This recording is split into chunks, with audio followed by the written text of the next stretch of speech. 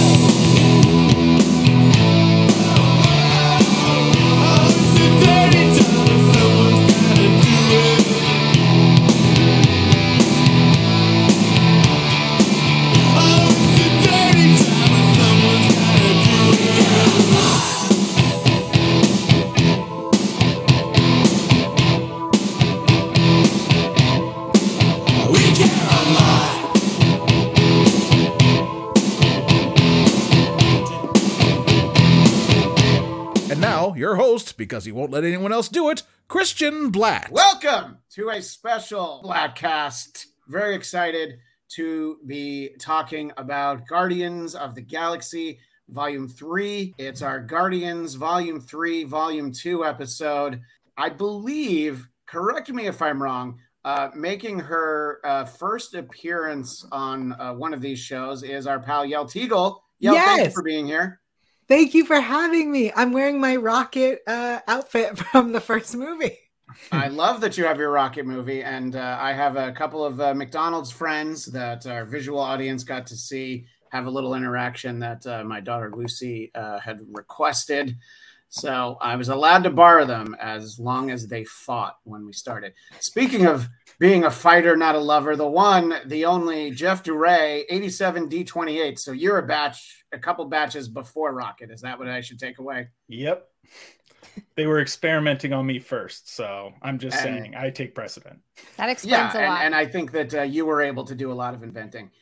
Speaking of D, our friend Xia Landerson Bastille Day. So exciting to see you. I think our friends in the live chat, Xia, they might ask that we leave you in the big window for a little while. I don't know why. Don't do that. I don't know why anybody would want to see that. This is crazy. Are you considering changing your name to Dia? More like Double Dia. Hey. Double Dia. I hate to give compliments to Xia, especially this early in the show, but it's money well spent. Well done. Thank you. Whatever you paid, you got to steal, because how many years have I known you now? 5? I don't know, 6. 5 or 6, something like that. A while. And in all that time, you always looked like a 12-year-old boy. And from the neck up, you still kind of have an Oliver Twist quality, but you actually you've improved yourself. It's as though you visited the High Evolutionary and he said, "Wait, I know exactly what I can do." Xia, since you're in the big window right now, let's start with you. We want to start big picture. No problem talking about the spoilers. The movie's been out for a while. We've talked a lot about it on our shows. So we're going to talk all the spoilers about Guardians of the Galaxy Volume 3. And Xia, just talk about heading into it, how you felt about the last couple Marvel movies, and if maybe there was a little of, is this going to be another one that maybe I don't love? I have a lot of faith in James Gunn because I haven't seen something that he's made that I haven't liked in a while. I'm trying to think of something that he's made that I haven't liked. And just, he gets 1,000 points on music alone, particularly in this movie. His music choices, or whoever he hires to do music. I don't know if it's him or if he just has a friend who knows great music. I don't know. He always gives credit to a music supervisor, but you feel like it's very collaborative. I mean, it's the same person he used on Peacemaker and, obviously the Suicide Squad. But yeah, he always has great selections. In fact, I wore my Faith No More t-shirt today the we care a lot inclusion with the pre-Mike Patton singer, interestingly enough. Yeah, which is weird because it sounds like Mike Patton has a very particular voice, but I feel like even if you listen to that song, it doesn't sound so far off that you're like, oh, who is this? What is this? It's a great song. Right. It's not like going from Ozzy to Ronnie James Dio. They're very similar. There's also might be a little bit of a talent disparity if I want to throw shade. But I agree, James Gunn really delivers in the music. And we'll definitely talk more about that. Talk about getting to spend, what they're billing as one last time with these characters. What was that like for you, Xia? That's sad. It's sad because they all work so well together. And it's hard. People don't handle change well. And I'm kind of one of those people that when you start changing one of my favorite shows or a favorite movie or favorite ensemble, I'm like, I'm never going to like shit on someone or be like, oh, you ruined it. But let me just interrupt for a second. You'll never shit on someone unless there's enough of an exchange of payment for OnlyFans where they maybe want to see you do that. I do that. Yeah, there's a price tag. Exclusively there. Yeah, right. So you're never going to shit on someone for free. Never for free. Yeah. No. Yeah. So I'm not like the type of person that's gonna be like, oh my God, they ruined it. Well, that's not true. I do that sometimes, but it's just a little bit of when that dynamic is gone, sometimes it doesn't work as well. So that's something that I'm not looking forward to. Sure. I like that we got the Rocket backstory. I thought that was really cool. I like that we got a little bit of, it's interesting seeing a little bit of Star-Lord with Nebula. Like there's kind of that, because she's very similar to Gamora, because her and Nebula sort of had a similar sort of arc going from, Thanos' daughters to, oh my God, we got to stop this guy. But then the Gamora that we have now didn't go through that arc. So it's interesting to sort of see a similar Gamora in Nebula that you're not seeing in the new Gamora, even though she sort of gets there towards the end of it. And then kind of seeing Star-Lord. This was such a good character-driven movie, and it didn't feel like anyone got left out, which is not easy to do in a movie with this many characters. Even Cosmo didn't get left out. Yes! Even Cosmo had a great runner throughout the movie. And to what you were saying about Nebula and Gamora, because, we sort of basically reset Gamora. We have this Gamora from an earlier timeline. Basically, their character arcs kind of crossed. So Nebula in this movie is where Gamora was in Guardians 2, basically. Yeah. So it's kind of interesting to certainly think about the time they spent together. We'll delve into all of that, but I want to keep talking about big picture first. And speaking of big picture, now in the big picture, what were your thoughts heading into this movie, and how did you feel about it once you saw it? So I'm going to be honest. I think that I struggled with the Chris Pratt of it all. So I was going in not excited. I was like, yeah, all right. Oh, and just to interject, you mean his personal life, not okay. I wanted to make sure that there wasn't anything about the character that I was missing. No. Chris Pratt as a human being. That's my problem. So by the way, on that note, I always say that to me, Tom Cruise is one of the greatest actors we've ever had in our life, because I'll see him in a movie and within a couple minutes, I forget about him jumping up and down on Oprah's couch, talking about Katie Holmes. I forget about all the creepy Scientology videos where you see him laughing. And Chris Pratt, it might be a little harder to forget some of it. He's not Ezra Miller, but I think that there's definitely baggage, and it can be hard. So you're saying you walk into the movie thinking like, oh, I don't love Real World Chris Blatt. That's me. I don't love Real World Chris. I do love Real World Chris Blatt. Yes. Oh, you got a ding for that. Thank you. So that was a little bit of trepidation heading into the movie. So going in, I was like, all right, we'll see. Which is funny because I love Rocket. I mean, obviously, I love Rocket, and I was like, I've been wanting a Rocket backstory forever. So that's fantastic. Yes, love it. Am I a furry? Maybe. Who knows? I love Rocket. So I think that I was excited, but also, hesitant. I was pleasantly surprised about a lot of things. Not him, but the other things were great. I think that my biggest problem with this film. Well, maybe not. My biggest problem. All right, my biggest problem with this film is the amount of animal cruelty. It was a lot. It was like excessive, and that felt unnecessary to me. Like the amount of animal abuse seen was a lot. Yeah, you're not the first person I heard say that. And I had reached out to a friend of mine who is very involved with PETA, and I was just going to kind of ask her opinion because I'm of two minds of it. You're 100% correct. I know somebody that, said that they were glad that they didn't eat before the movie because it was so upsetting. And I think that there's something to be said. You know, you don't ever want to cross into the territory of anything that's kind of, torture porn, cruelty for the sake of possible enjoyment. But at the same time, you want to realistically show how terrible it is. And the reason why I was going to ask a friend who worked for PETA was I'm like, does this help with the notion of like, this is what it's like when they, staple open a rabbit's eyelids and they spray hairspray in it, because should we know how terrible it is?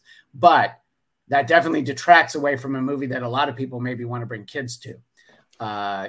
It's PG-13, but, you want to bring your 11-year-old to it, but, it doesn't make it tough.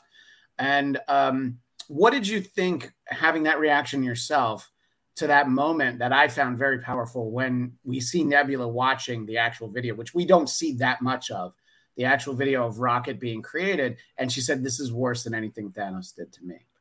I mean, horrifying. I don't gore, blood, guts, whatever. I'm cool. Like, yeah, show me intestines coming out of a body. Hell yeah. But I couldn't, there was so much. It was just so much of it. I feel like you can get your point across with less that we see even. I think that might be the thing, is that they showed us too much of it. And that really, I came out and my biggest takeaway was I need to tell everyone there's no content warning and there needs to be one for animal cruelty. And I'm almost never the person who's like, there should be a content warning on this. Yeah. That was my biggest. I wonder if when it's eventually on Disney Plus, if, because they have very specific descriptions, I wonder if that's where it'll be listed. And I don't know, like when it's available digitally, any of that stuff. I saw you from like across the lobby after the movie, but we didn't get a chance to talk.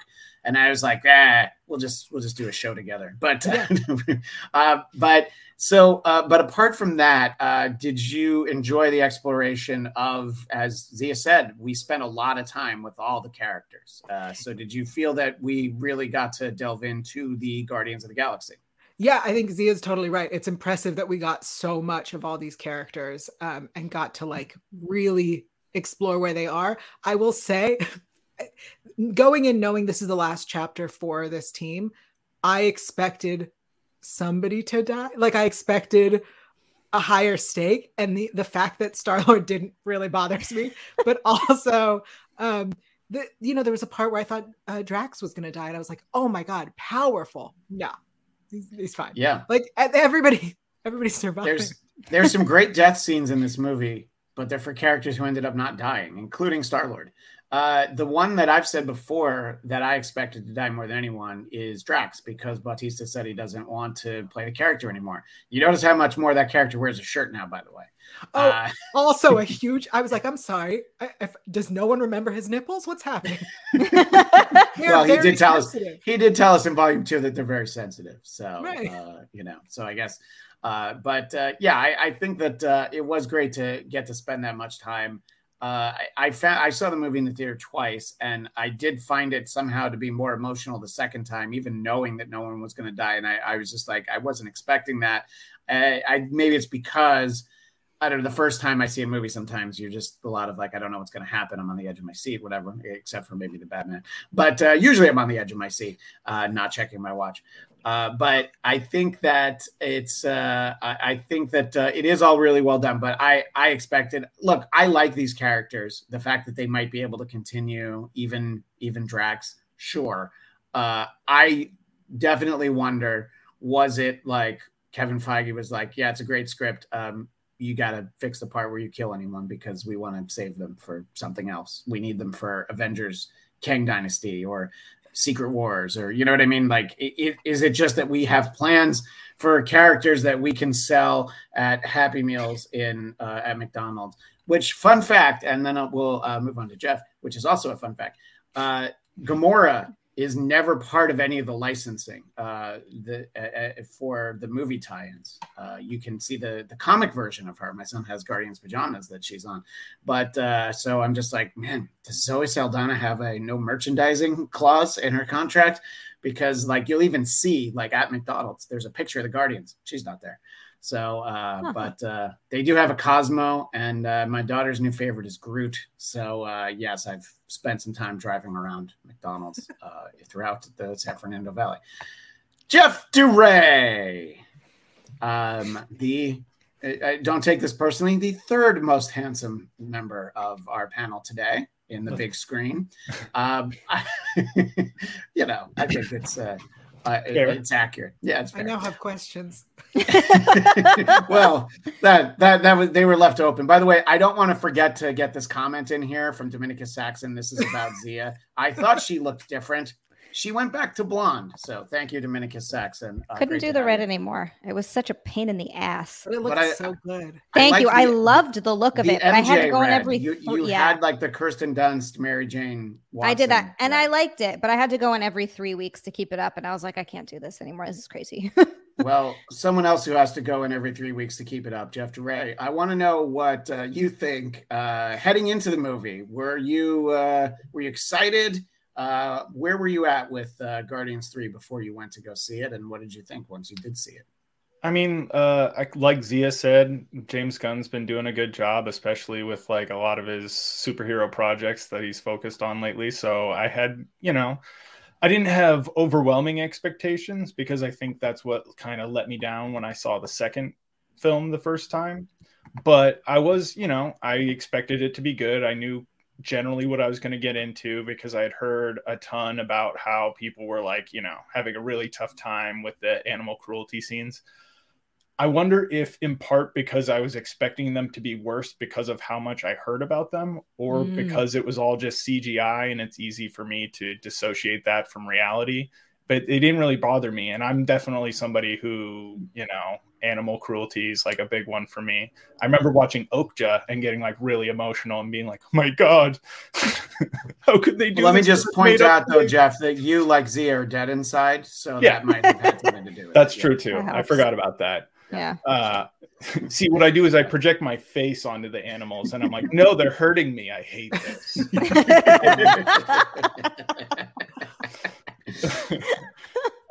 Overall, I really liked the movie. I thought they did a great job. I saw it in 3D again, and I'm wondering because when I saw Ant-Man, I saw it in 3D, and the CGI didn't bother me at all. If they're optimizing for 3D, and that's why when people see them in 2D, the VFX don't look as good because of how many complaints there generally have been. I'm just wondering if that's part of the issue. But it looked really good. That's an interesting point. Yeah. Okay. It looked really good. I thought the story was fantastic. I'm glad nobody died because it seems like we got this emotional breaking up, this is the last hurrah type situation without having to go for the cheap death, right? Like it didn't have to be like, well, now we can't be a team anymore because one of our friends died. It was like, no, we're all going our separate ways. So they don't have to come back in any future things. They can just all go live their lives. You know what I mean? It's kind of like a last episode of a TV show kind of a thing. I thought I really liked the High Evolutionary as like a psycho villain. I thought he was really interesting. I felt like the performance was really good because, again, with animal cruelty scenes, just like seeing this person where it's clearly about them and they're just like spiraling through like whatever this guy's going through. And then he's just like raging at this animal because of whatever he's feeling about himself. I just thought that was like a really well done performance and concept and everything, especially because the whole thing's about this guy trying to play God over lesser life forms or whatever he perceives as such. I thought, what else? I'm really glad that we throw in the because I always try to practice saying his name, Chukwudi Awuji. is fantastic as a High Evolutionary. He was also in Peacemaker. So good. Yep. And he was great in that too, as Marv. Yeah, and he just a completely different style of performance between the two films, and it's a fine line when you're playing the crazy character, and it's like you go just too far, it becomes laughable, and he doesn't go there. I think he does play that really well, which that'll be sort of the next round. We'll all talk about the High Evolutionary, but I wanted to let you finish your thought, though, what you were about to move on to. I think I was just kind of going through the movie in general, and I thought it was good. I liked the Scene one. Here's what I thought. I liked the relationship dynamics, right? You're talking about how Nebula sees the scene with Rocket. They spent 5 years together while everybody else was blinked out of existence. So they have a special relationship among the group. So her personally being the one to see that, I think, was significant because that's like her guy, right?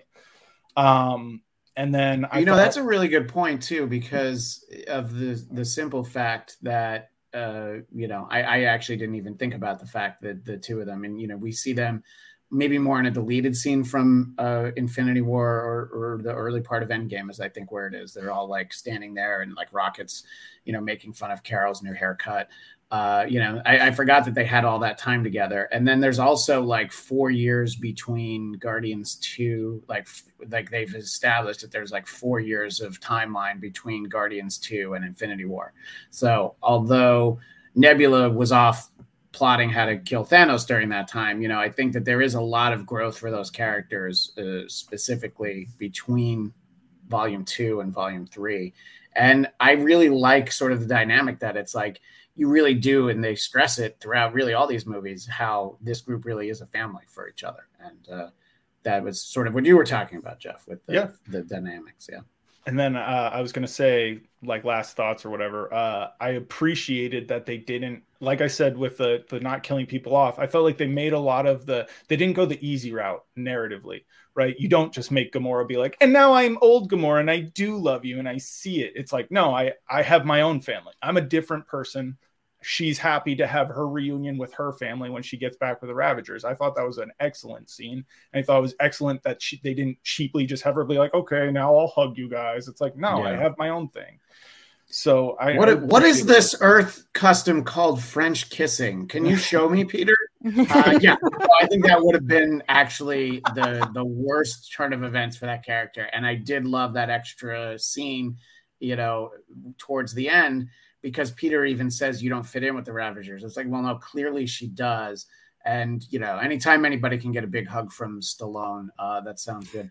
Yael, I want to ask you about all of that, but let's start with the High Evolutionary with Chukwudi Iwuji, which, now I'm just trying to say it as many times as possible with the hopes that one time I'll get it right. Yes. I like this villain. I think it was a good villain. I like a villain that I'm scared of. That was fun. But sure.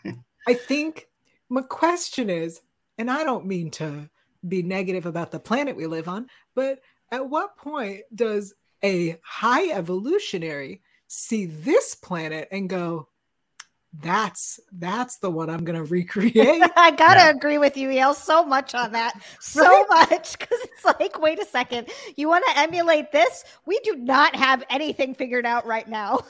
We have 10 years left? What are you thinking? This is not. This is what are you doing? Well, to be fair, he went in like 1979. And, we were at the peak really at that point. I mean, maybe the High Evolutionary just kind of beamed down to Club 50, Studio 54, and he just went into that scene. He's like, I need this, but with a guy who has a rhino head. The High Evolutionary is just a big proponent of Reaganomics. Yeah, that's what it really came down to. He's like trickle down. That makes so much sense to me. But it's a great point. I've talked about this movie a few times and I've seen it twice. I didn't think of it till right now. I mean, you thought of it. So to be fair, my roommate thought of it.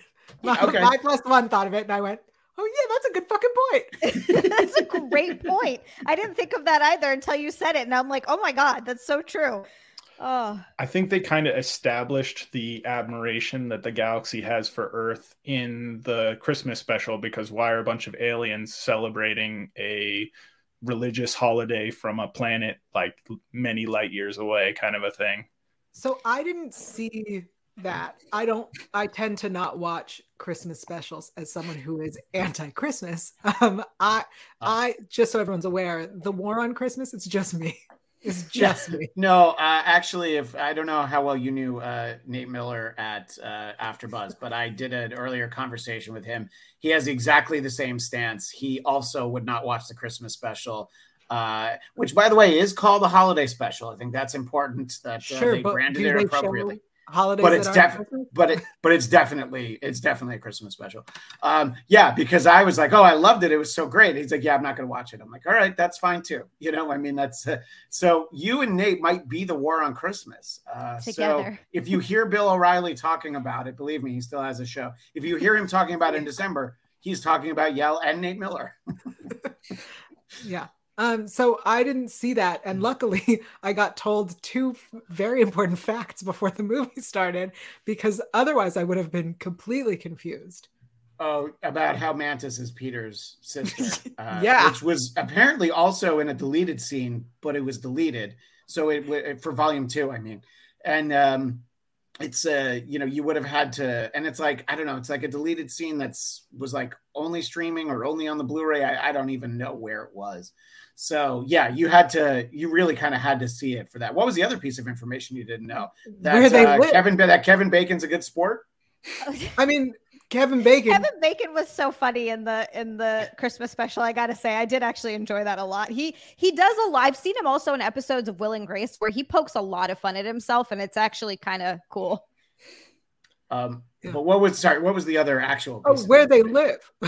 Oh, and nowhere. Yeah. That is important. Right. Yeah. Yeah. So I got told they're assuming that everybody saw that walking into the movie, which, you usually don't assume that, with Doctor Strange and Multiverse of Madness. It was like, well, we hope you watched WandaVision, but if not, it's actually gonna just be she's kind of a creep now. I mean, but is it really that confusing? Because it's like you start the movie and they're living on nowhere, and you go, I guess they're living here now. It's like no different thing when you start the holiday special and they're living there. But he just blurts out, "You're my sister," and I can see if you didn't know that, but you're like, because there's actually somebody. I forget who I talked to. There was somebody who didn't see the Christmas special. It wasn't Nate. Somebody who didn't know. And I'm like, oh yeah, they talked about it in these two other places. So, I don't know if I just saw something about the deleted scene, but I thought that was always implied since the second one, because Ego was keeping around one of his children to serve as his attendant. So if that's also one of his children, but I just rewatched the second one within the last week because I had bad memories of it, mostly because Jeff, someone we know, really disliked it, so it really kind of rained on my parade when we talked about it. No names, but. And then I was like, oh, you know what? It's not as bad as I remember. And they don't establish that she's one of his children, but you can definitely infer it. So I think what Jeff is saying, he's smarter than most people. It's just all about me. To be fair, though, I think that all the new movies that are coming out are expecting you to have seen everything, right? Like Quantumania expected you to have seen Loki. That's the business model. It drives you to subscribe to Disney Plus and everything else. Sure. But the interesting thing going into Captain America 4 is that, like, at the end of Endgame, you assume that Sam is going to be Captain America. And then there's this whole side story where he doesn't want to be. But then at the end of it, he's Captain America. So you might just be able to watch Captain America 4 without seeing Falcon and Winter Soldier. Yeah. You also might not, but... I don't know. I thought Xia was saying something, but instead she's just waving her legs around. Is that what we're getting worked on next? We're going to get calf implants too? Yeah, that's the next thing. No, I've been doing a lot of hiking and walking outside, and I picked up, apparently, I didn't realize what it was. They're called, I feel so uncomfortable even saying this, even though it's the name of a real bug. Chiggers? You ever heard of those? Oh my gosh. I have heard of those. It makes me feel so uncomfortable saying it. Every time I say it, I'm like, that's too, I don't like it. But they're itchy. Fuck. I can think of a network that would give you a show. Thank you for being here. No. I'm glad you like that. But in any case, I've heard of those. And terrible. But we're talking about more adorable bugs like Mantis. Mantis. So, and so that was and I'm sorry, obviously it devolves into making fun of Xia and all other side conversations. But finish your thoughts, Yael. I'll shut up and play with Rocket. I'm done with my thoughts. I'm concerned about Xia now. Well, the fact that she's in her home is now infested. I'm infested with these bugs. When you go walking outside, apparently they get into like around your ankles and in skin, like in the back of like warm air. So like the back of your knees is like another area. I got to get some rubbing alcohol because supposedly that gets rid of them. You like rub it, it'll kill them. Dominicus Saxon, when we were talking about the high evolutionary visiting Earth, he's like, yes, 1979, mid-Coke, pre-AIDS. It was kind of the peak of everything. And there's only one Star Wars movie. The canon was very easy to follow. You didn't have to worry about anything. Yeah. Well, there was one movie, and Yael, if there was ever a holiday special for you to watch, it is the Star Wars one. To be fair, I've seen just one part of it. That's all you need. Is it the part with B. Arthur running the cantina? I hope, because that's my favorite when she sings. No, it's I believe Chewie's dad watching porn. Oh yeah. It's like Donna Summer or someone, I forget who it is. Yeah. That's basically the only part I've seen of that. Honestly, you chose wisely, as they say. I don't know that I chose. I don't think anyone chooses to watch any part of that movie. It just happens, or someone forced. They're like, "It's really good, trust me, bro." And you're like, "Oh, you're gonna love it." Xia, what are your thoughts on the high evolutionary and some of these other, interpersonal dynamics from our friends, the Guardians? I really like the high evolutionary because he's one of those villains that actually has interesting motives. And sometimes I hate the villains that are like, oh, villain bad because bad. He's kind of similar to Thanos in the way that he has these motivations in his head, and to him they make perfect sense. He's like, no, I'm trying to create this perfect society, and it's kind of that, to take from Harry Potter a little bit, for the greater good, where it's like, well, it doesn't matter all of this abuse and all of these terrible things I do now. He doesn't see that, because at the end he's like, no, I'm actually doing this for a good reason. In his own mind, he's like, this is gonna bring us something good. And then how he's like constantly destroying worlds because he fails, and then he just keeps going. He's like, I'm going to create the perfect society, and I think that he doesn't take into account that no matter what kind of being you are, you're going to be flawed. There is no perfect, and I think that that's kind of the beauty in Earth, and why a lot of people think, or I guess a lot of the galaxy is like, no, we need to protect Earth, because even though they're not perfect, there's a lot of horrible things going on. There's that hope, and you see the good in it, and there's an amazing capacity for good despite all of the terrible things that are going on and all of the evil and things that happen like that. So I think that that's something that he's missing while trying to create something perfect. And you're never going to create something perfect, but he's valiantly trying anyway. And that's such an interesting character and such an interesting villain. I like that a lot more than some of the other villains. I've said this before. Your best villains, you can kind of follow their logic maybe one or two steps. Killmonger is a good example. You understand where he's coming from. Even Thanos, he's like, look at how much suffering there is in the galaxy. Yeah, right. You're absolutely right. We should make sure that there's enough food to go around. You know what? You're not wrong. I'm going to kill half of everyone. Okay, whoa. Slow your roll, buddy. Exactly. That was a pretty quick point B to point C. There's really a lot of other things that maybe you could try first. I don't know. Planting more grain. I don't know. But yeah. And the high evolutionary, what I liked about him, in the very unlikable way, is just how impulsive he is. It's like, yeah, he was going to blow up Counter Earth. But it's like Peter points out, I saw a drug deal down there. And he's like, yeah, I know. That's why I got to get rid of it. In fact, I'm going to push the button right now. It was like, Jesus Christ. He just said he saw something bad. And you're going to kill all those, mostly adorable, weird, human animal creatures. I want to live on that planet. Yeah, right. Right. Exactly. Am I a furry? I think that here's the thing. Have like a weekend on Counter Earth, and then you'll know for sure. If you're not a furry, you'll know right away. You'll be like, sure. You know what? I thought I was into it, but clearly I'm not. But if the message is on all of your social media, yeah, I'm not coming back, then we know what that means. Sure. But I want to say one of the things that I thought was a missed opportunity. The High Evolutionary made a Teenage Mutant Ninja Turtle, and I am so disappointed that we didn't have that. Like he made one. The turtle grew up. I was like, there he is. No. Yeah, I mean, true. It's true. They could have done a random colored bandana and been like, he'll look a lot cooler in this. Question: was it Michelangelo who painted the David and Man, like the finger touching that they did later in the movie with Adam Warlock? With Adam Warlock, maybe that's like a roundabout. Maybe it's Michelangelo. He came back. Yeah, it's nice. Interesting because I guess that you didn't want to have to go through trying to license having a Ninja Turtle appear. Who knows? Maybe they asked, and Viacom was like, "No, that's one of our most valuable properties. We won't have it just as a gag." I did like that we got to see Howard the Duck again. They keep teasing us with him.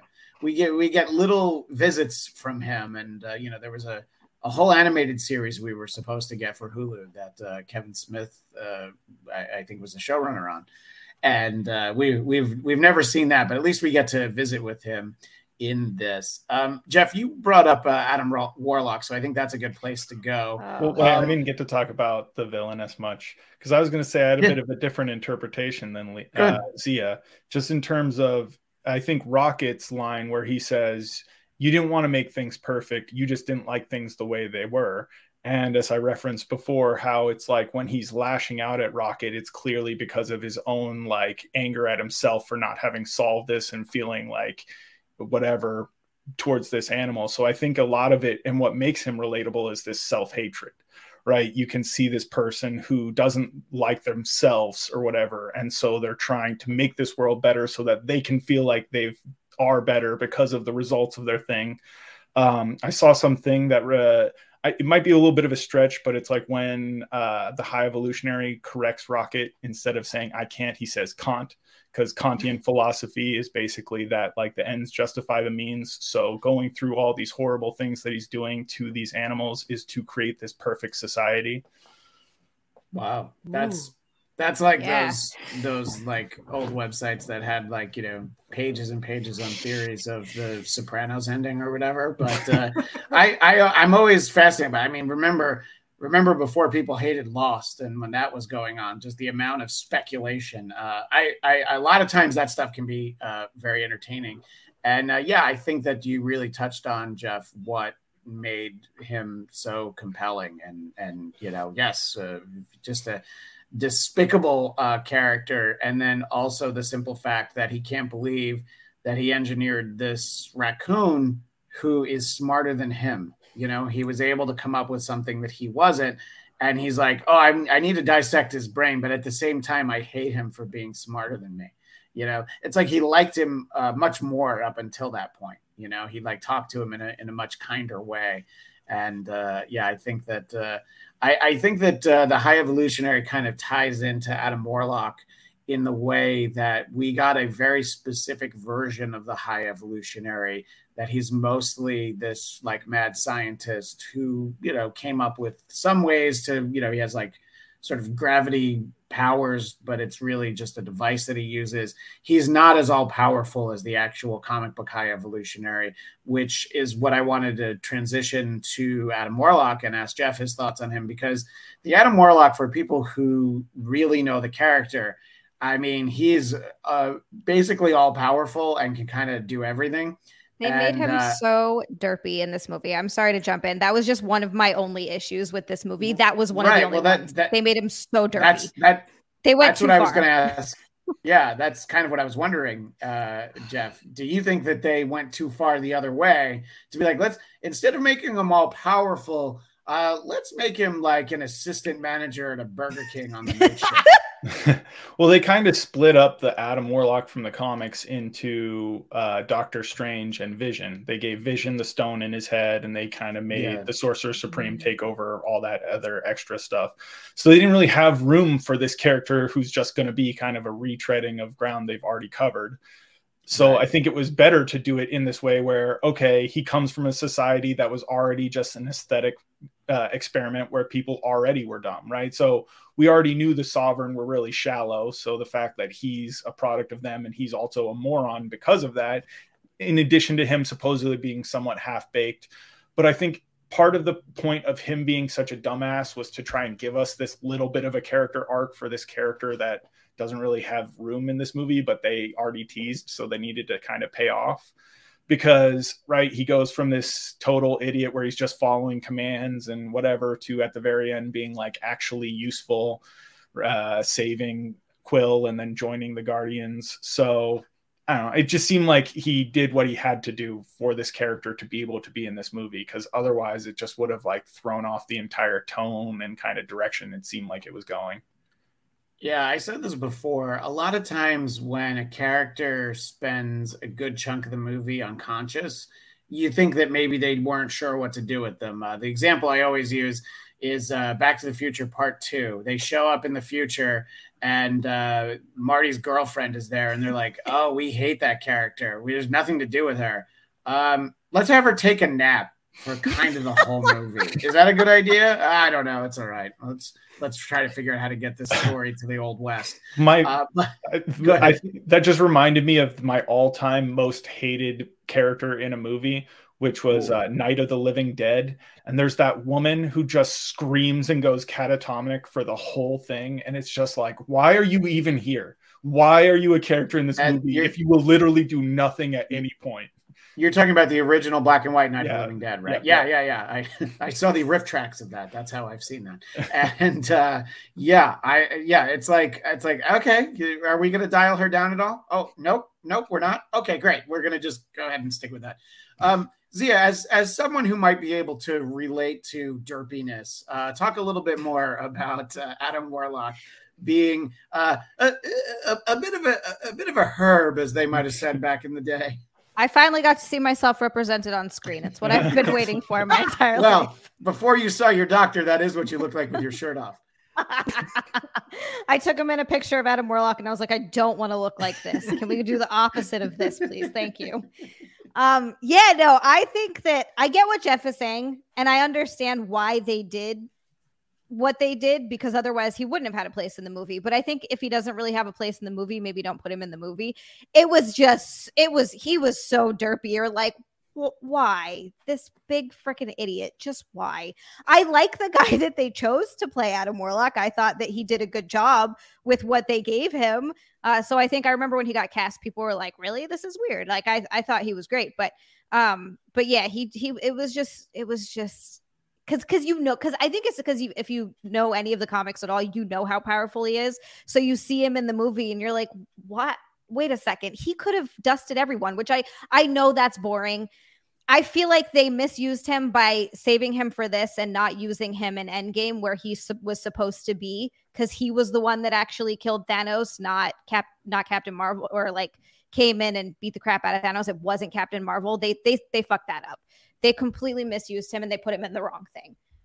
But yeah, I mean, it's interesting because, before Disney fired James Gunn and then almost immediately rehired him, but in that time he basically started down a path that was going to have him spearhead an entire universe.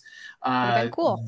Yeah, if Guardians 3, maybe there was some original timeline where it would have come out before Infinity War and you would have had Adam Warlock in existence. But you're right, that's not where we got him, and he's not in the story where he would have made the most sense. So it feels like they kind of added him as an afterthought. They're like, well, we have, like you said, like, well, we have to use him now because he was teased, so we'll just throw him in there. Like, all right, how do we make this work? Yeah, and it could just be James Gunn was like, well, I know I want to do something different with him. We'll still use this. What are your thoughts, Yael, on Adam Warlock? I didn't mind him. And maybe that's just because at some point we got to see him without a shirt on and I appreciated it. So it was nice. It was real nice. I also, to be fair, I think that like the team at the end, I want that, right? Like telling me the Guardians is over and then going, but here's a brand new team. Rude. So rude. Give me that. Tell me we're spinning off to whatever that is. I'm into it. I think that his arc was great. I agree that he was the derpiest thing, and it felt so out of place. Like, it didn't make sense, right? We have this movie that has this heart-wrenching story about Rocket and the worlds and people and being the best and like trying to find your love again. And I do appreciate that we never got that. Like, Gamora isn't I love that. I love it. And then you throw this guy in and he's pretty to look at. So I appreciated it, but like, I didn't mind it. I don't hate it. It was the wrong thing, but it was fun. I didn't mind. It's like Zia's boobs. I don't mind. Yeah. These little things. You're like, oh, what? Yeah. I didn't even know. Well, you touch on something good, something that's interesting to consider, and it is kind of going forward. I don't know that we'll get a Guardians of the Galaxy Volume 4 anytime soon. I do think that they will have their own standalone movie, if not a series, but probably a movie. James Gunn won't be involved, but I'm sure there are plans and they want to leave options open for some of the original characters to maybe be featured. I do like the sort of the characters that we do see that are the Guardians at the end. I thought that was kind of important. But before we talk about the Guardians going forward, you, Yael, established early on how you felt about Chris Pratt heading into the movie. So when the post-credits scene is, hey, more Star-Lord, were you like, oh no, how about more any character from the movie that wasn't him? How about Cosmo and friends? I mean, something else, right? Yeah, so I genuinely thought that the more will be, you'll see more of this, was going to be whatever that new team is. The idea that it's more Star-Lord is ridiculous. First of all, he died. Like, he was outside in space, and as soon as he like inflated, he was dead. Not mostly dead, fully dead.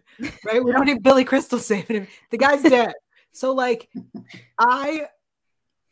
he's dead. Everything that happened after that is fiction. It didn't make sense. He's not moving on. He's not meeting his grandfather. Like, that's not happening. He died. So to tell me that he's coming back, no, he's not. No, he's not. I mean, but if he's half celestial, he might be able to survive things. That was what I was going to bring up. Was usually at the end of Guardians 2, they say that when Ego died, he Peter basically burns up all of his celestial energy. But then it's like, okay, but maybe there was a little bit left. I would have been fine had they not done right. Like, they saw him freeze in space, and then they had his body like be affected by the death, right? Mm-hmm. He bloated. And in that moment, that was, in my mind, them telling us that he's dead. It's past the point of saving. If that level of bloating meant death, then I would have died many Thanksgivings ago. You were not in space. You don't know where I celebrate Thanksgiving. I do know where you celebrate Thanksgiving. Well, you know what? This year I was going to go to Counter Earth, and now I'm not bringing you. So what do you think about that? And how are we going to find out if I'm a furry? Yeah, no, exactly. I'll take you, Yael. We need to know. And I think the interesting thing is that, with the characters that we're getting there at the end, the little girl who was the main little girl, it's a character who I believe it's Phyla-Vell or Fila, you never know how, maybe it's a sneaker tie-in, but that's a character who becomes one of the character known as Quasar. And they're like, oh, maybe we'll just take the original Quasar out of the equation and we'll just have her become Quasar and something, and she'll be with the Guardians. I think that that combination of Guardians is missing like one. It doesn't quite have the star power where I'm excited about, like, let's see all of them. So I would like to see those characters do more, but right now it feels like a Disney Plus special or one-off movie. If one of the original Guardians were to come back, it might help the dynamic a little bit. But also maybe we get to know these other characters a little bit better. Maybe Kraglin gets his time to shine. What do you think about the future of the Guardians, Xia, and specifically the iteration of Guardians we get at the end of the movie? Well, I'm not super familiar with the Guardians of the Galaxy anyway. Like when the initial movie came out, I didn't know that much about those characters. I think a little bit, and there was they were in some animated stuff that I'd seen a little bit of. But I didn't read many of those comics at all. Yeah, well, just at that time, basically up until they made the movie, the characters who were the Guardians of the Galaxy are the Ravagers. It's Sylvester Stallone and his friends. If you remember, I'm trying to remember, who some of the other characters were, but we saw, the Crystal guy. I think that's Charlie X. You saw this whole group of characters. Those were and Yondu was also one of those Guardians of the Galaxy. So yeah, these characters basically became Guardians of the Galaxy in the comics because they're like, oh, we want this to kind of back up what's happening in the movie. And how James Gunn picks these characters out of the sky, I don't know. How he's I want Groot and Rocket Raccoon to hang out. No, I definitely had seen them in some like Marvel cartoons. The ones, right. So there's the ones that are voiced by like Troy Baker and Lisa Bailey and all those guys. Okay. And they would have the Guardians come in, and it was this team with Rocket. Yeah, I showed my kids an Ultimate Spider-Man with them, but I thought that was after this movie. So you might be right. I usually do, but I didn't read the copyright date at the end. So maybe that. Yeah. And by the way, Groot has become my daughter's favorite now. And if we ask her about anyone, she will just say, "I am Groot." So she's learning. So but question about Groot though. Yeah. Anyone else annoyed that he spoke? I heard a really good theory on that. The idea is we as the audience have finally learned how to understand him. Yes. Except he then goes back to I am Groot after. Well, yeah.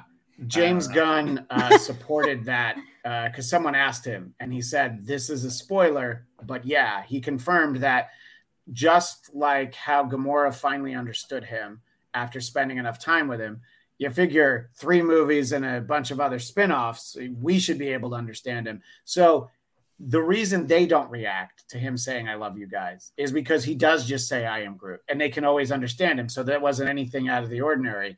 And so that was just letting us in for the moment. But you're absolutely right, Yael, because after that, he then says, I am Groot. So it was like, it was like a good moment. But I don't know when he says it after that, but you're right. It's to Gamora. To Gamora. Oh, no, that was before. Or not to Gamora. It's to Nebula at the to Gamora at the end. Okay. But whatever the case was, that's what that moment was.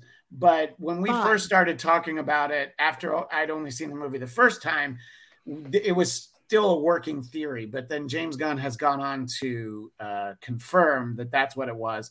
And I like being part of Groot's family. I feel like having him look out for me is only going to be a good thing, So I love the way Yael very begrudgingly accepts it. She's like, all right, fine.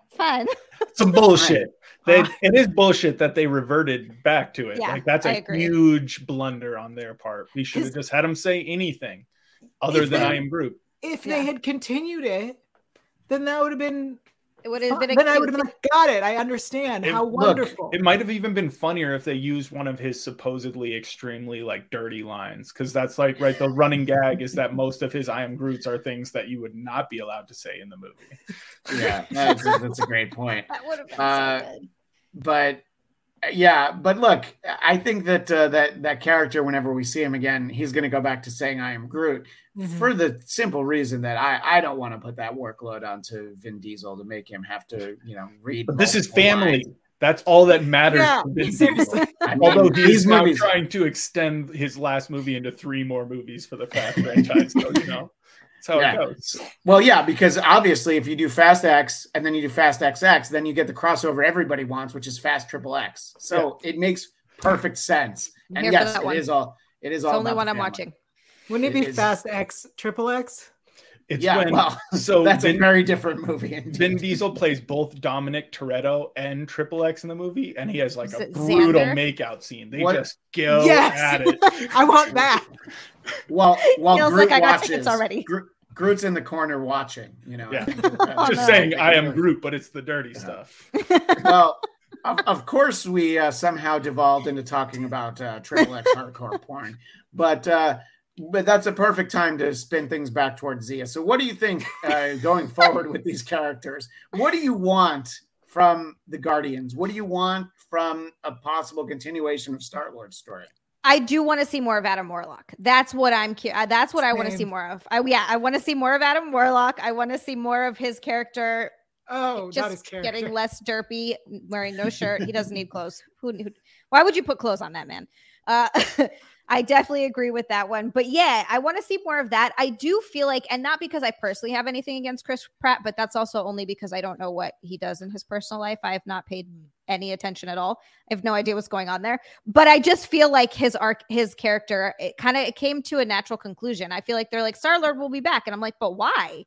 Feel like it kind of, we've seen it kind of come to an end, and he's found that part of him of where he doesn't need a woman because he's been chasing one for so long because he lost his mom, and that was a very cool character arc. And then he sort of realizes that about himself, and goes off to find. I feel like it's a natural ending for that character, and I don't particularly need to see any more Star-Lord.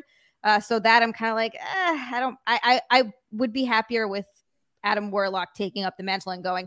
I am sad that we won't see any more Drax, though, because he shines so much in these movies. I think he is so fantastic. Dave Bautista, it bums me out that he doesn't want to play the character because he does it so well. And the dynamic between him and Mantis, I just love. I love their dynamic so much. So that's one that I'm really disappointed that we're not going to see more of.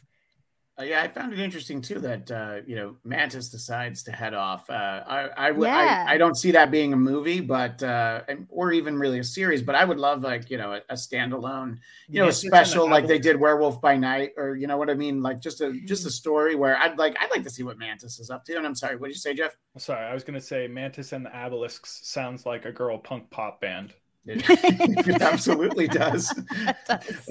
I like it. I'd buy a 7-inch single. There's not a whole album, but I'd listen to a song for sure. You just want to hold 7 inches for once. Sorry. It would be nice. Just once. Speaking of Adam Warlock.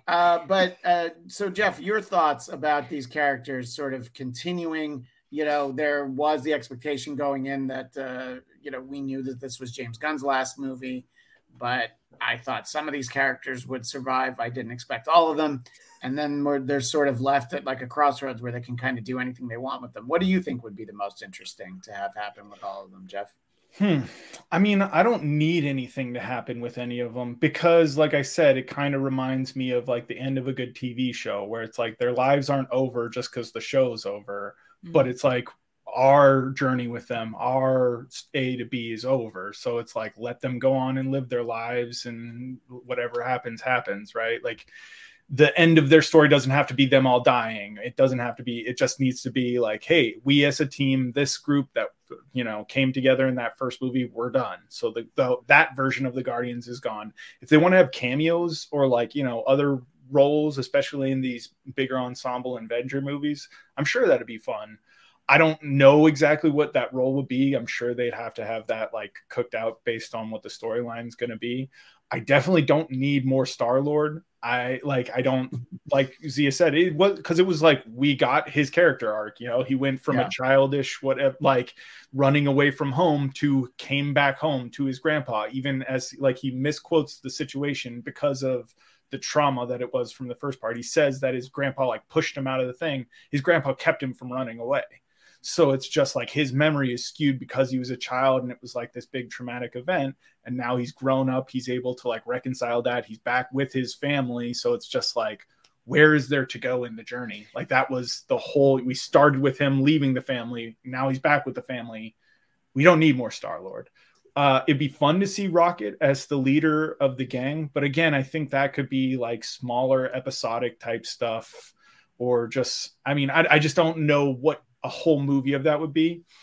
I don't know. I'm sure they're building for something, but I've also noticed this trend of a super duper powered little girl who's like not even preteen little girl. And there's always like the most ultra powerful among everybody at the end of the movie, like in Thor, Love and Thunder and everything.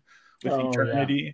So it's just like, I'm sure they're building to some like young Avengers type thing, right? You wouldn't have that many young people being introduced in your movies with like these kinds of powers. Yeah. That's not going to be that's a great point, because we know we've got sort of like the young Avengers with like Yelena, Black Widow, Kate Bishop, Hawkeye, but now you're talking about like the tween Avengers. And interesting to think that an all-powerful being could list Korn as one of her favorite bands, but I guess that's the I liked it.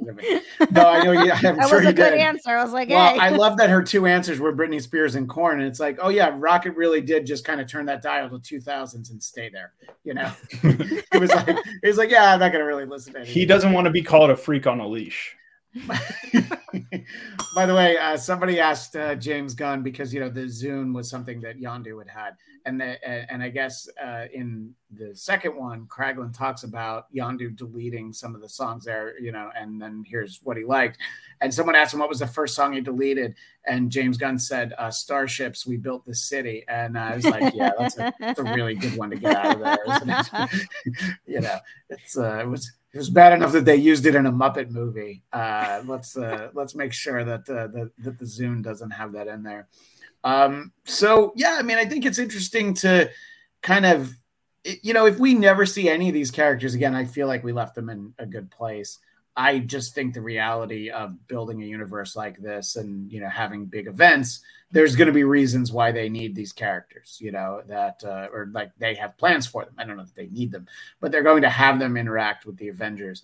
I did want to kind of end talking about this idea of the importance of family. The Guardians have it, but from the very beginning, we see it with Rocket in characters that we haven't talked about yet here on this episode, which is Rocket and Lila and Teefs and Floor.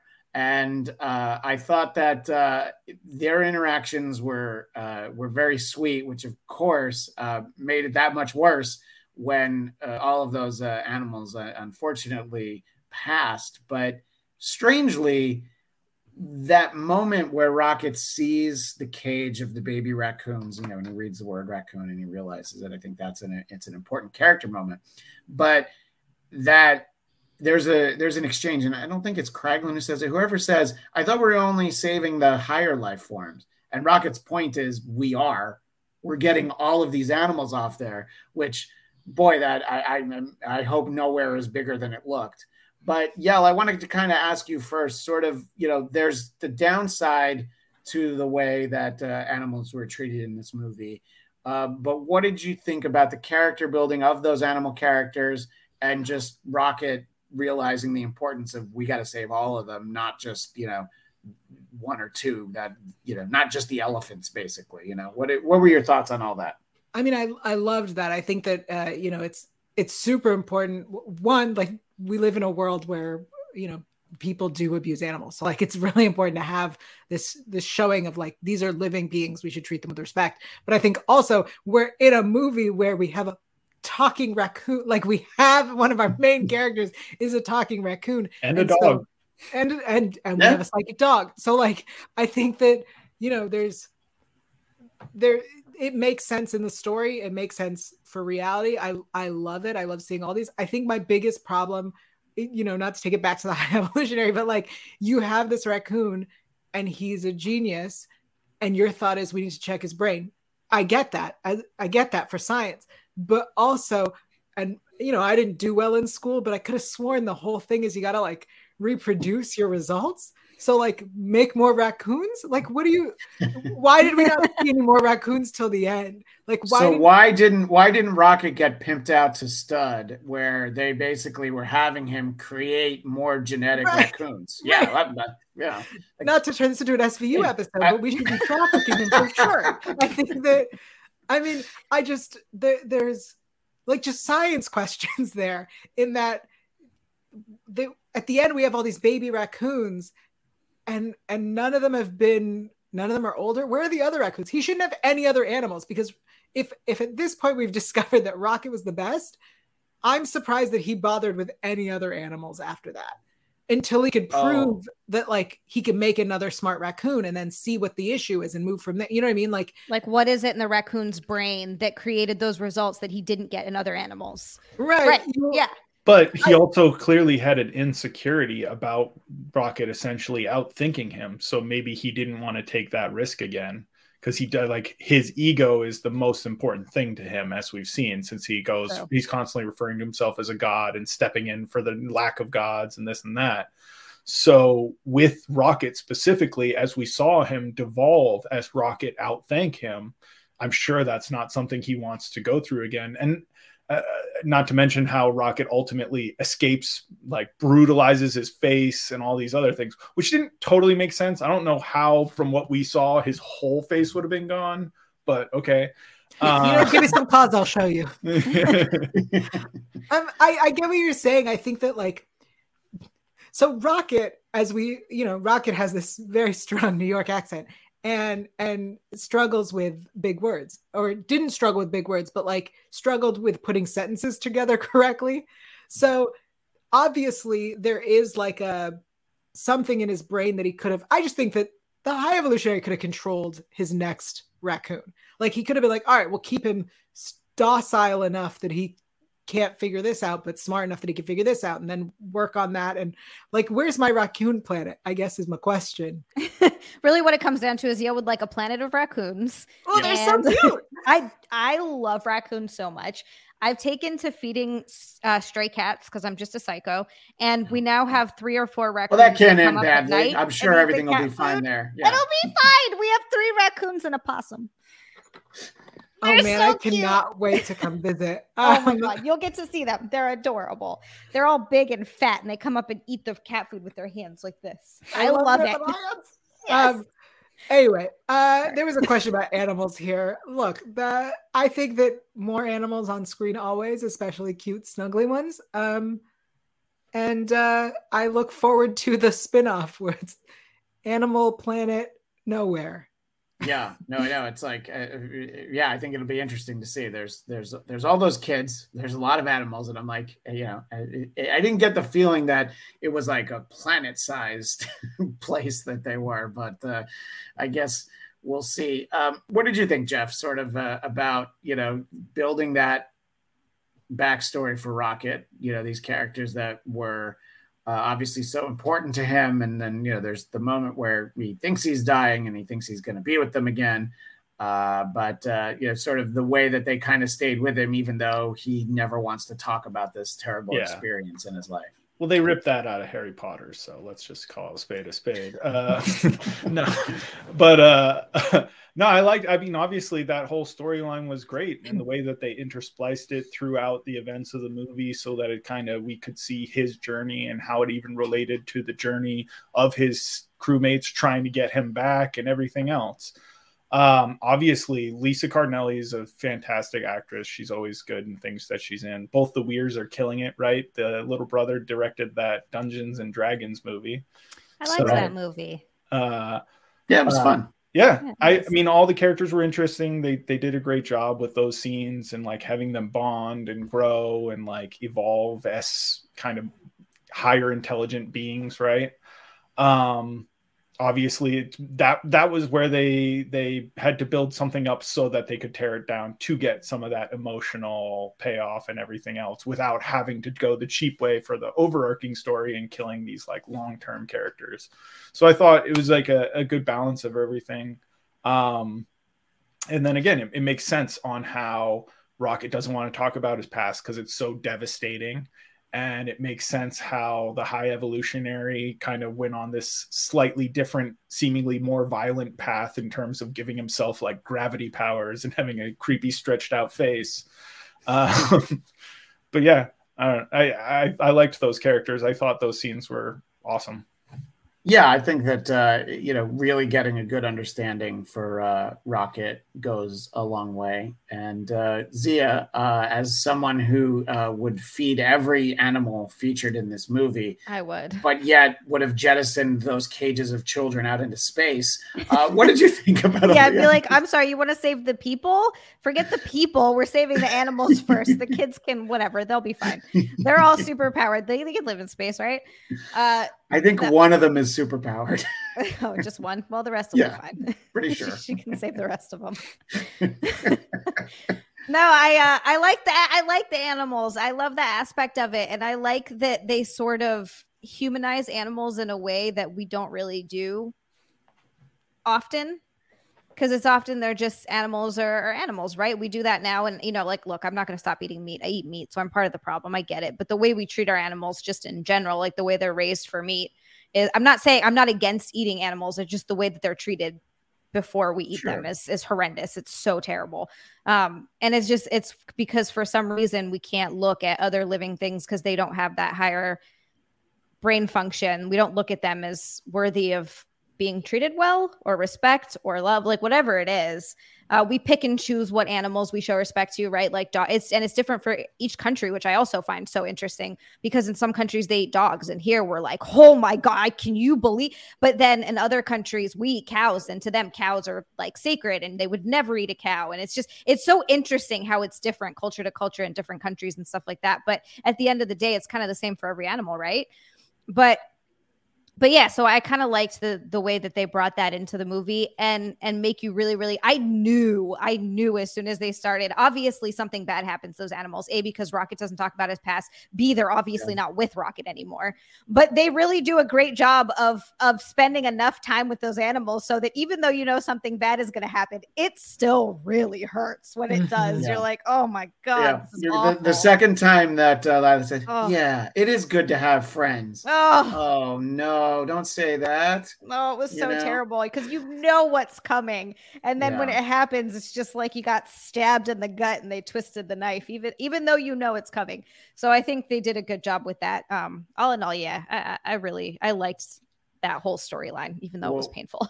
One other thing I want to specifically ask Xia about, as we know that you are a trash person who uses foul language. That's why I like raccoons so much. Yes.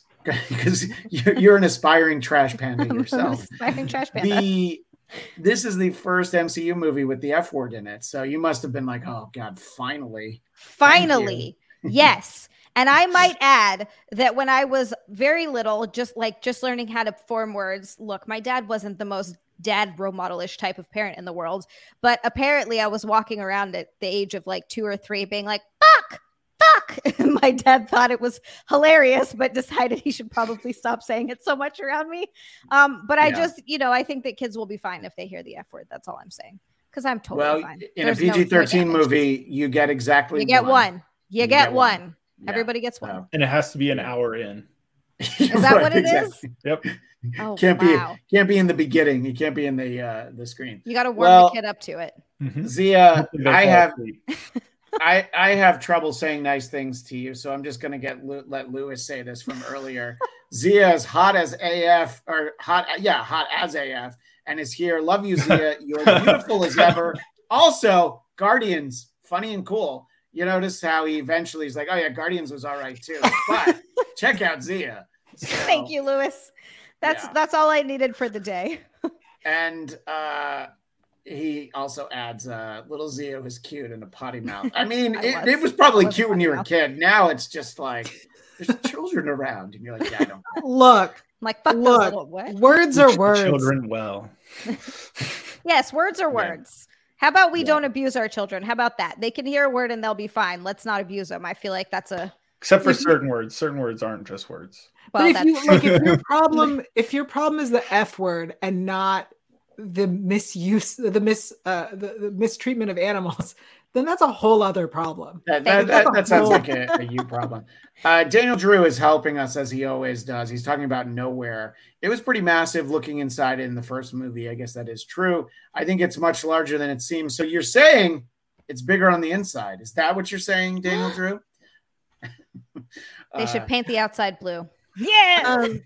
Wait, somebody else asked about if it's the size of Pluto, and I will say Pluto's a planet, and absolutely. Jacob Downey says that how about a Pluto-sized planet? Yeah, it goes back and forth with Pluto. It's a planet. Just make up your mind. It's a dwarf planet. It's a dwarf and they planet. like that term. I'm a millennial. It's a planet. Yeah, I mean, it is. I don't know. Look, I'll tell you what. One day I'll go and I'll tell you guys what it is. So Thanks. That's fine. You let us know. Thanks, Christian. And then Daniel Drew referenced something that I thought was very funny. Microsoft posted something about the Zune a couple days ago. It's the same type as he had. So whoever runs Microsoft's social media was very funny. They're like, "Hey, we found this," and it's a picture of a still in box Zune, and we think it works. We'll give it away to somebody who likes and retweets this. So they're giving away an actual Zune.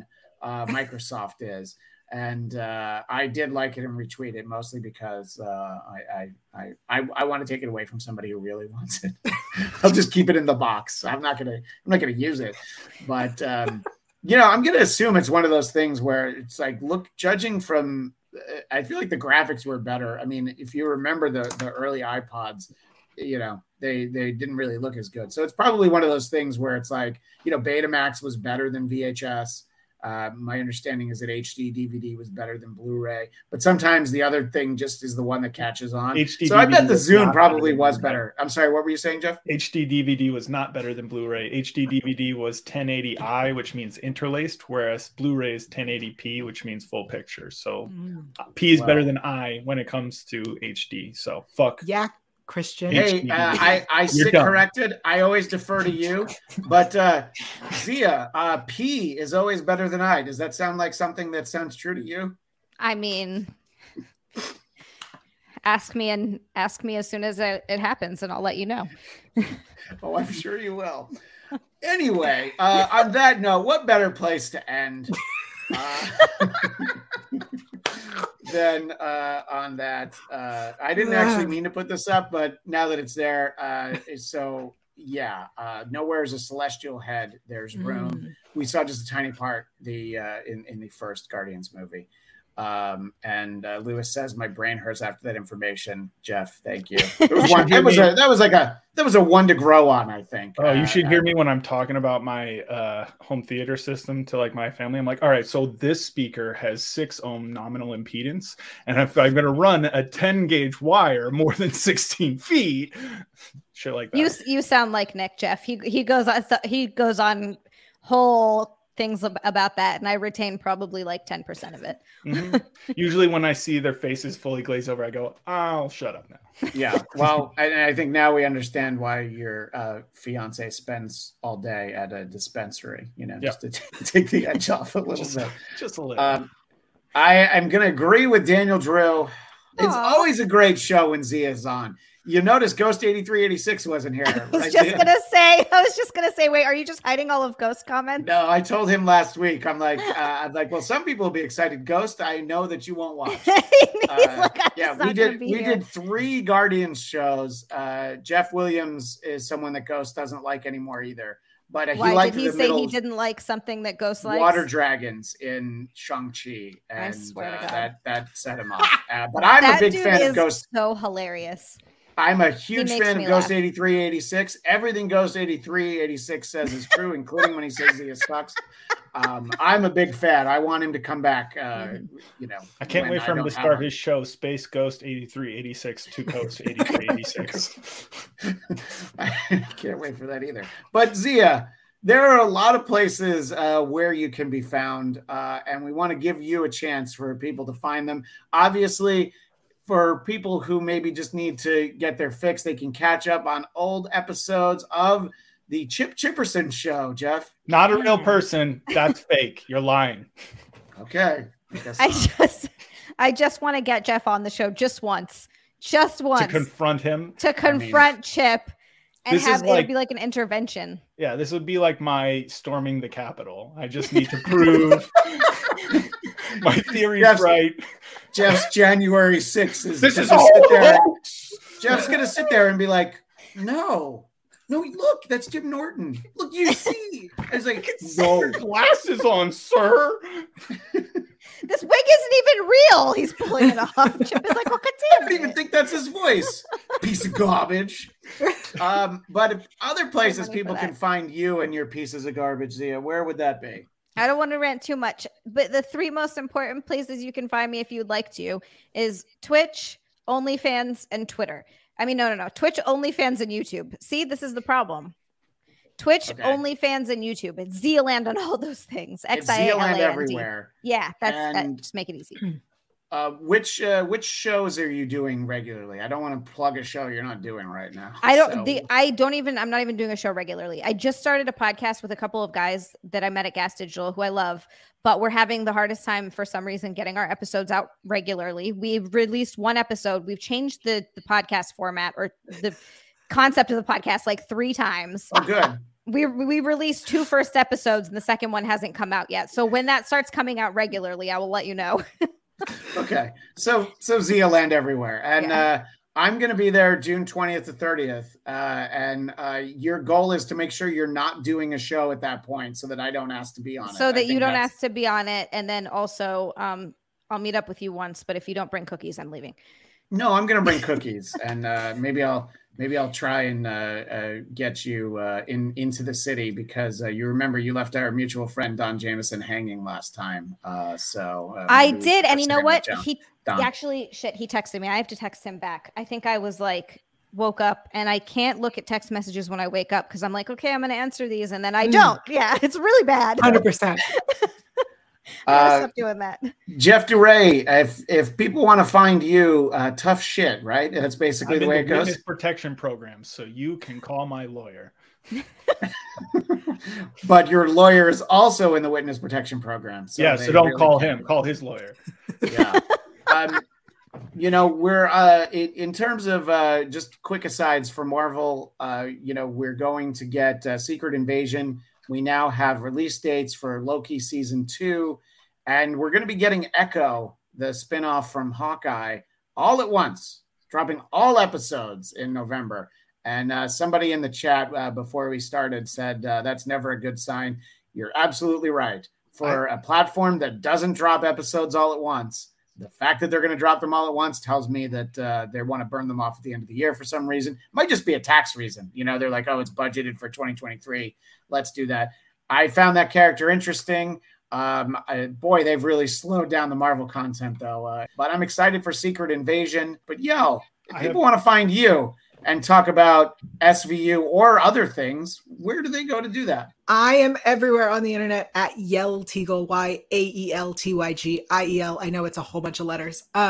You can find me on Sundays at 2 p.m. Pacific, 5 p.m. Eastern, talking SVU, Law and Order Special Victims Unit, the greatest show of all time. And we will be doing that through the summer, doing old episodes. If you watch Leverage Redemption on Freevee or The Arc on Sci-Fi, you can check out the official after shows for those on the Electric Now app. And soon, at some point, there will be a second season of Almost Paradise, also on Freevee, and you can check out the Almost Paradise after show, also on the Electric Now app, which is a free app that you all can get on all your things. Just check my Instagram. You spoke directly to my audience when you said free. As much as they want Xia's OnlyFans, they don't have the money for it. So I do have a free OnlyFans. It's obviously not going to be as good as the premium one. Like there's no topless nudity anything on the feed, but you can subscribe for free if you want to. So I have a free OnlyFans. You're just not going to see anything. That's just called Instagram. Essentially, it's essentially Instagram. Although I will say there is some stuff that would probably get me kicked off Instagram on there because Instagram is so uptight. Well, yeah, that seems right. And by the way, Daniel Drew says the Arc is great. I thought of you in the SVU verse. This was a few months ago, but when Richard Belzer passed away, I thought, I know he hadn't been on the show in quite a few years, but as Yael knows and other people might know, I worked on SVU for a couple of years. The best part of working on that show was being in read-throughs with Richard Belzer, who suffered no fools. And there was a cast member who was very meticulous about the way his dialogue was written. And Belzer had no patience for that. And it was great to watch. He didn't have patience for kind of anybody. And one of my favorite people to walk around. And, anytime you have a job where you're like, oh, one of my coworkers is Ice-T, there's something to be said for it. What season are they up to now? Is it like 25 or? We are, the season 24 finale is tomorrow. Oh my gosh. So we'll be covering Into the Spider-Verse. No, Across the Spider-Verse is the sequel. That'll be out June 2nd. we'll be doing some Marvel movie talk episodes on that. For our Bladtcast audience, the next episode they'll get, I am going to speak to an author named Jeff Gomez, who wrote a book about the No Alternative compilation from 1993. He wrote a book about it, and it was part of the Red Hot organization, raising more than $1 million for AIDS research at a time where that money was very hard to come by. And he delves into some of the bands that are on there. There's a Nirvana song on that album that is a hidden track because the record company wouldn't let them promote the fact that Nirvana was on there. And it actually kind of worked in a way where it was like, well, I want to buy this. It was one of the reasons why I bought it, because I was like, oh, there's a Nirvana song on it. And hopefully speaking with each and every one of you again soon in the audience, and also our 3 wonderful co-hosts today. I may have been most wonderful, but the 3 of you were also very good. So thank you for all of your time. And we will see you next time on the Bladtcast.